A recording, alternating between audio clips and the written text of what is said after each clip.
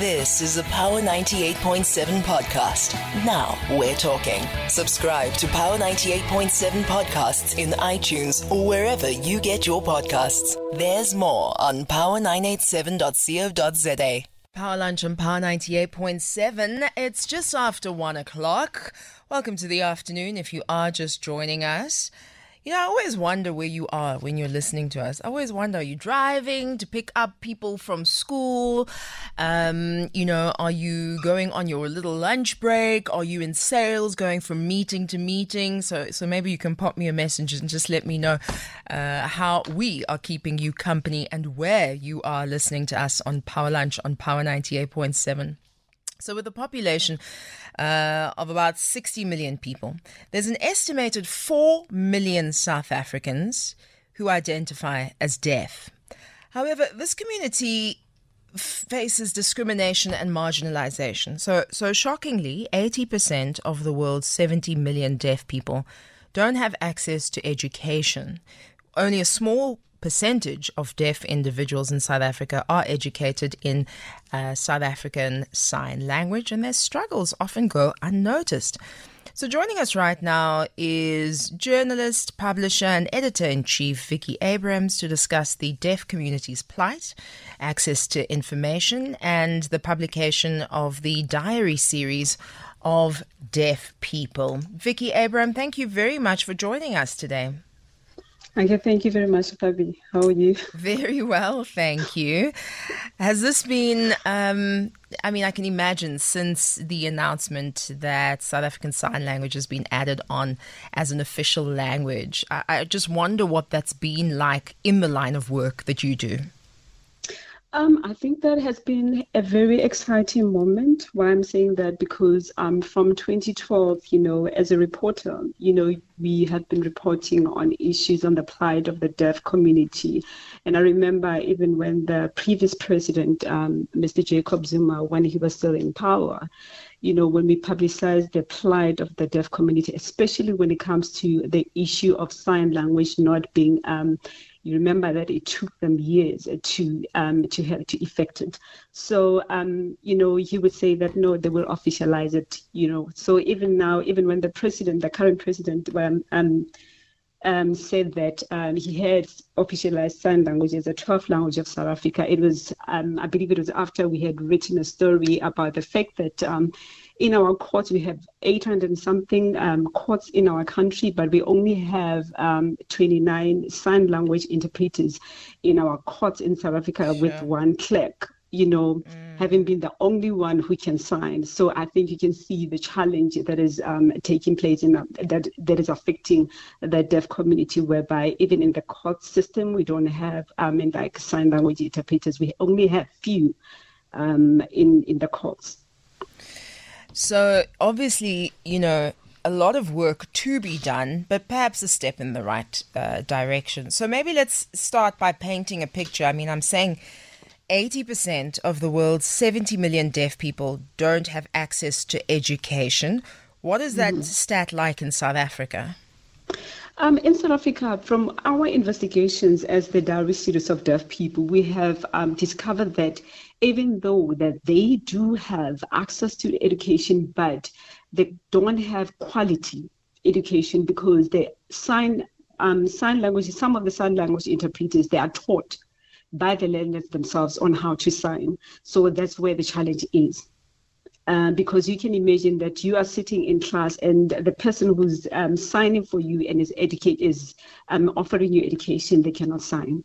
So that's the challenge, because they don't get quality education in the education system. So that's where the challenge actually, especially in the education system. But when you look as well in the colleges, one of the stories that you realize when you check on our website, one of the stories that we have is about the fact that in the colleges, they also do not have sign language interpreters, is less. And you find more in Limpopo. In the colleges and even in the universities, you find it's a challenge. They don't have sign language interpreters. And not having sign language interpreters, then, this includes a huge part of the community.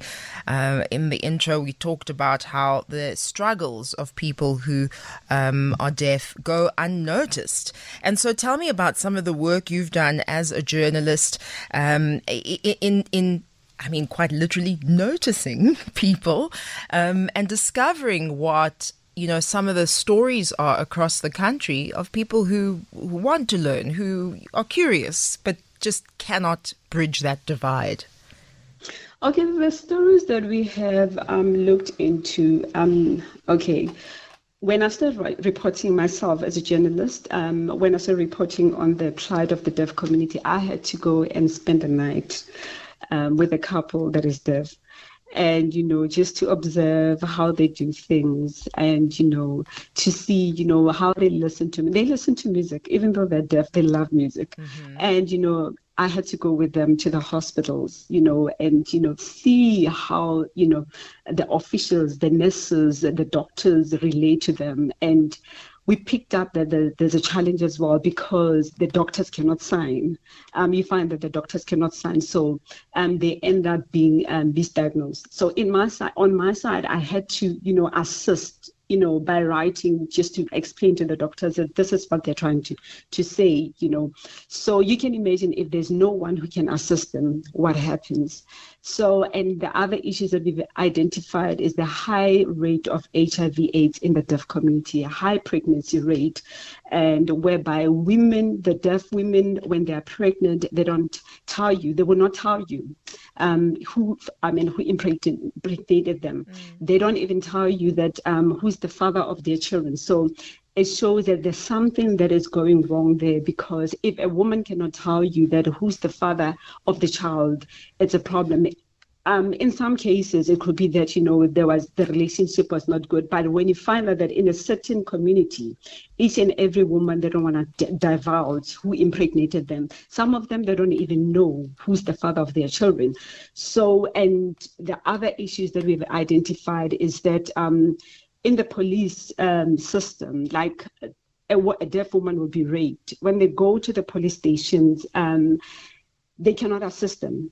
Because you find out that some of the police cannot sign. Why I'm saying that, we send a media inquiry as well to the police to say, tell us, if you are saying that you have sign language interpreters, tell us the stations where they are so that we can be able to say that you are assisting them. That's a problem, because now when they go there to the police station to report the cases, no one is able to assist them. They give up hope. So you have a community whereby women, they are in pain, but they have no one who can be able to assist them because the police officers cannot sign. So it's a huge challenge, because you can imagine they most of them, they don't even have jobs. They don't even know how to write a application letter, and they don't know how to communicate in English. When they write, what we observe is that when they write in English, you'll find that. Okay, I'm sorry, I'm being a bit. Okay. Uh-huh. What happens is that you'll notice that when their writing can be compared to a child who's in grade 3. Okay. And you find out that person already, they are in university. And they are teachers. They're already teachers, or maybe they are qualified, but they cannot express themselves in writing in terms of English. So those are the challenges that we have identified. There's so many things. There are so many challenges. Like, for instance, I think you saw even our president in the SONA. He spoke about the fact that they have officialized the 12th sign language as a 12th language, but they are not coming up with the plan on how are they going to address the issues that are affecting the deaf community. Yes. Because you can say that sign language it has been officialized, but what is the plan? Are you going to have the sign language interpreters in the hospitals? Are you going to have the sign language interpreters in the courts, in the police system? Yeah. Okay, so let's talk then, about what can be done by those who are not perhaps in, a space where we can change legislation, but you can use your words, you can use journalism, you can write, and you can use technology. So let's talk about some of the work that you've been doing to amplify the needs of the deaf community. The work that we have done, as I said, it will be mostly in coverage, giving them, coverage. Because, as journalists, that, the people who cannot speak for themselves, we are there. I'm not saying that they don't have a voice, because I remember one of my colleagues who's deaf said, no, Vicky, I have a voice, So we are making sure that wherever they are being made, wherever they are unable to reach, we are assisting them to reach there. So that's what we've been doing as journalists. And what we are also doing, our team, I think you realize that our team, we have a teacher, an English teacher. So she'll be offering them, skills, language skills, like how to express themselves in English, how they can write and all that. And we also have a sign language interpreter who is focusing on counseling the women who are HIV positive and the men as well. And we also have an economist as well who assesses the challenges that they are facing and coming up with solutions on how we can address these the challenges that they are encountering. And the use of technology in this publication of yours. Vicky? Yes, I'm listening. I'm saying, how have you brought in the use of technology in your publication? What we have done is that we have your WhatsApp channel, because we have realized that most of the deaf people, they utilize WhatsApp. So we transmit the news through WhatsApp channel and also on digital. Why we are doing that is because you will realize that with the mainstream media, you have to subscribe in order for you to access news. So the deaf people, most of them, they are grant recipients. So they cannot afford to subscribe or maybe to buy a newspaper. So the amount of money that they will have to use to buy a newspaper is the money that they can use to buy bread. So we are making sure that they can access news through WhatsApp channel and also, social media and also, our website.